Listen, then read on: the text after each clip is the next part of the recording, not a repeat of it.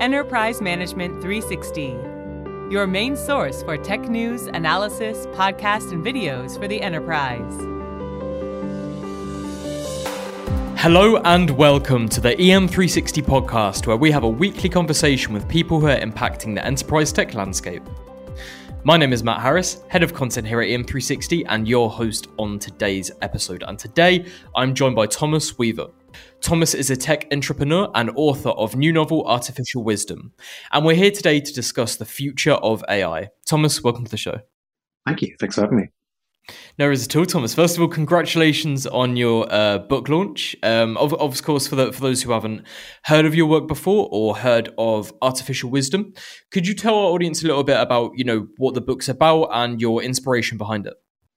Sure. Well, Artificial Wisdom is first and foremost a techno thriller, which is one of those words I like to use to not scare people off by calling it sci-fi. I'd say it's more along the lines of something like Jurassic Park, where we're imagining a future, we're imagining technology which doesn't quite exist today, but might exist tomorrow. And in particular, this book is very strong on themes like AI and climate change, which are pretty big themes and pretty heavy themes. So it's kind of wrapped in a murder mystery thriller to make things a little bit more palatable. Yeah, that makes a lot of sense. And obviously, in terms of, the background of the book and some of the issues it tackles, where does AI really sit in your story? Well, I didn't want to tell another Terminator story, AI equals bad, because I think it's been done. And actually, I think it can be quite toxic to the way that humankind thinks about AI. And indeed, actually may lead us towards some quite negative outcomes. But similarly, I didn't really want to tell something which just sort of, evangelized it and said AI is good. My inspiration thinking about writing this story was very much coming from the direction of thinking about humankind and our propensity to leave solving our problems until the very last minute. We always prioritize today over tomorrow. And that always comes at a cost. And so if we leave the very big issues like climate change to solve until the nth hour, the worst possible point before we actually start taking extreme action and deal with it, then the cost of solving it becomes much higher. And artificial intelligence can be a tool in our journey. And today, it has got a certain set of capabilities, which we're all slowly becoming, used to and starting to use in our day-to-day lives. And tomorrow it may have a much greater extended set of possibilities that may be able to pass very complex sets of data for us and inform us on decisions we should be making and be able to do many of those things all at the same time. So it becomes a very powerful tool for us to influence things. But as with any kind of technological tool in history, it will come at a cost. And I think this is a very important thing to always think about whenever we have new technology. Right back to kind of the dawn of agriculture, we've seen that technology comes at a benefit. It improves our lives in some ways, and at a cost. It diminishes it in others. Smartphones, for example, connected us with the world, but stole our attention. So I wanted to write something that explored all of this, that really pushed it to the extreme and said, okay, if we really were in the most extreme climate situation possible, and we had the chance to use a tool, but it meant giving the keys of our own kind of, destiny as the human race into the hands of the machines that we've built, what would that look like? And is that a good thing or a bad thing? Yeah, that makes a lot of sense. And obviously, your book kind of takes place in the future, and it's a much more matured version of artificial intelligence. And I think it's interesting how you've written about how it's really impacted that fictional world and really presents that interesting narrative. From your perspective, how have you kind of set that AI out for those who haven't read the book? And is what you've written more of a prediction or more of a worst case scenario? Well, I guess it's always in the nature of writers to try and imagine the worst case scenario, because that's, especially with science fiction, it's where things get interesting. But I don't think it is the worst case. I think, there's far, as we say, we've had, many decades of AI's bad movies and books kind of coming out and showing us that machines are going to take over and, humans don't stand a chance. And again, didn't want to really write any of that. I think it's difficult as well to say it's a prediction, and it's more of an extrapolation. Where we are today, I mean, we're so far ahead in terms of the technology we're now using day to day than I was even starting writing this novel back in 2020. We didn't have ChatGPT even a couple of years ago, and now I'm depending on it more than I am depending on Google every day. The tools that are accessible to us are growing exponentially. So that exponential curve may level out, it may top off, and it may find that actually for a period, these tools don't get any better. And the kind of example I'd point at is things like the first generation of kind of voice bots that came with things like Alexa and Siri and all those things, where suddenly it felt like we had access to this technology we'd never had before. We could speak to the devices in our home, and yet they leveled off really quickly and didn't improve from there. And that's definitely possible because these things cost a lot of money to run, and to some extent there will be inbuilt limitations while they're working on kind of static training data sets, that we can train in big chunks, but aren't really kind of learning from live stuff. But I think it's also fair to say that we can see a path where these things start to iterate. Once AI starts to improve chip power, and once the chip power, opens up more capability for AI to run faster and use more compute power, then we can see this sort of iterative nature of how things can get faster. And of course, the big topic on any AI evangelist mind right now is artificial general intelligence, and how long will it take? Is it even possible? Will we even reach something where actually we have the tools for something to be taking proactive decisions and intervening and actually have capabilities that are dramatically beyond what we can see today? So, of course, I had to extrapolate to a world in which artificial general intelligence is normal, and is supercharged. That is, it is a super intelligence, but not one that we can't understand, one that has been built with some degree of constraints and a mandate, and has been charged with, first of all, governing one of the cities in the book, a floating city, and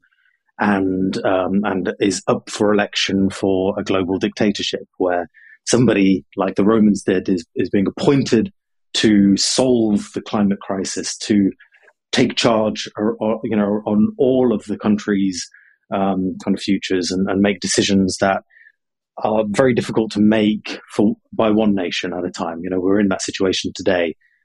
If you've got a bunch of nations pulling in different directions, it's very hard to chart a path through.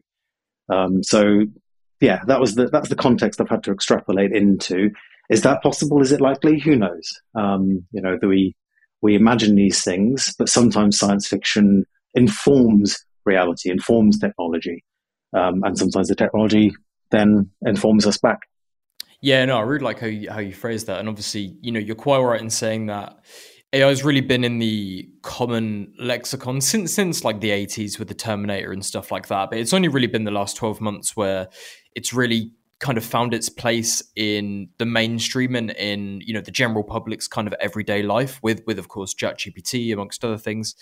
Obviously, we're seeing a lot of scrambling by governments around that to try and help regulate some of these issues that have arisen out of that. What's been your recent take on the conversations around AI at the Safety Summit, COP28, in the White House and beyond as well?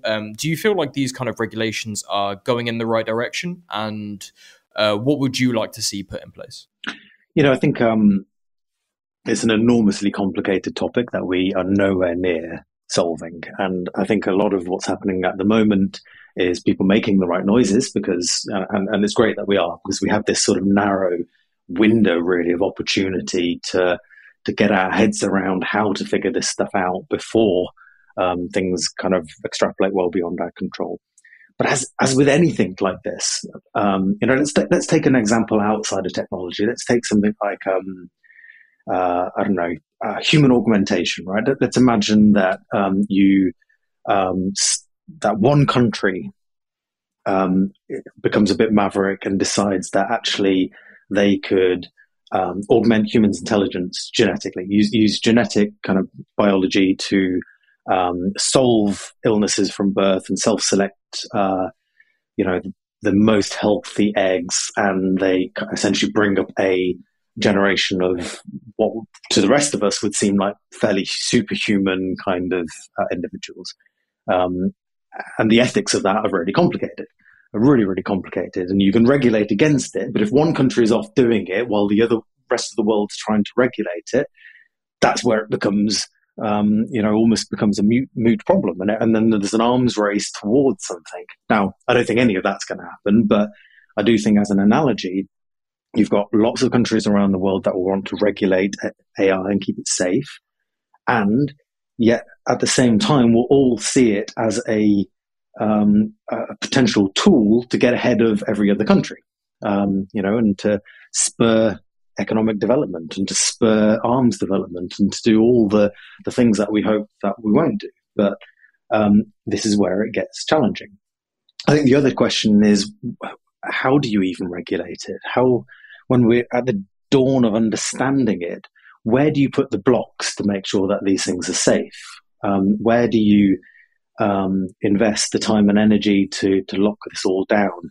It's not as simple as enforcing everybody having a set of code in there that stops AI from accessing certain systems, because any type of code that we create will have loopholes in it. It's not as simple as just saying, well, you can't run above a certain number of GPU cycles. You can't constrain the compute power easily, although I think that's the first direction that people are exploring. So I guess what I'm saying is, it's great to have the conversation. It's right to have the conversation. I don't think we understand enough of AI and where it's going, and certainly the politicians don't understand enough of it. They barely understand basic social media and how to use their computers. So it's a really challenging area for us all to get ahead of and to think about how best we can keep AI safe and make sure that it is developed responsibly by some of these big companies that are obviously going to make a huge power grab in the next few years. And obviously you're from kind of a business background yourself and a tech startup background yourself. And we're seeing a lot of businesses, really looking to get some form of AI strategy and bring that in as quickly as possible and try and kind of keep up with the curve. Do you have any kind of advice for business leaders who are really looking to kind of start their AI journey, and what things should they keep in mind? I think what surprises me is still how many people in general workforces actually aren't using it or don't know about it. Even had lunch yesterday with somebody that had never heard of ChatGPT, and you kind of think, well, where have you been the last year? Especially you're in business, so you would have thought that you would have come across it. So there is an education piece to be done, but I would say one of the lowest hanging fruit that anybody could be focused on in big organizations right now would be having a small implementation team that is looking at best case practice of how to quickly enable people to use AI across the business, but do it in a way that protects the intellectual property and privacy of the business itself. The tools that are around today are slowly becoming more enterprise and giving organizations capability. But people will still be using stuff day to day that may help them pass their email better and deal with some of the admin. And really, that's the low-hanging fruit today, isn't it? We could probably increase productivity by 30, 40% by people using, the LLMs that are around today, the ChatGPTs and the equivalents, just to solve some of the basic admin problems that suck up so much time and energy of our working lives. So what a great place to start. What we then know really is that the problem that hasn't been solved yet is how you deal with all of the organization's data. because that's really powerful. And if we can tap into all of the data that exists in our organization and train a private local model on that data, then potentially you've got some competitive advantage. I mean, think of all the things you could do if anybody in the business could ask a question to, an AI that knows everything that happens in the organization. And of course, it would have to be constrained so that people couldn't say, "Hey, tell me the salary of the CEO," or "Tell me who's about to get fired." You need some limits on it. But that's where I can see things moving over the next few years, and therefore people need to be exploring not only what happens on the day-to-day side, but actually how strategically an organization is going to play in this space and how they're going to build competitive advantage. Been an absolute pleasure speaking to you today, Thomas. I really do appreciate your time. Where can people go to find out more about you, your work, and artificial wisdom? Well, they can go to my website, thomasrweaver.com, or you can go straight to try and buy the book at Amazon.com. Perfect. And obviously we'll have all of those links for our audience down below. Thank you to everyone who took the time to listen to this podcast. We'll be back next week with another episode in our podcast series. Until then, make sure you subscribe to this podcast on all major platforms. Follow the conversation on our socials at EM360Tech on Twitter and LinkedIn. And for more great daily content, please head on over to em360tech.com.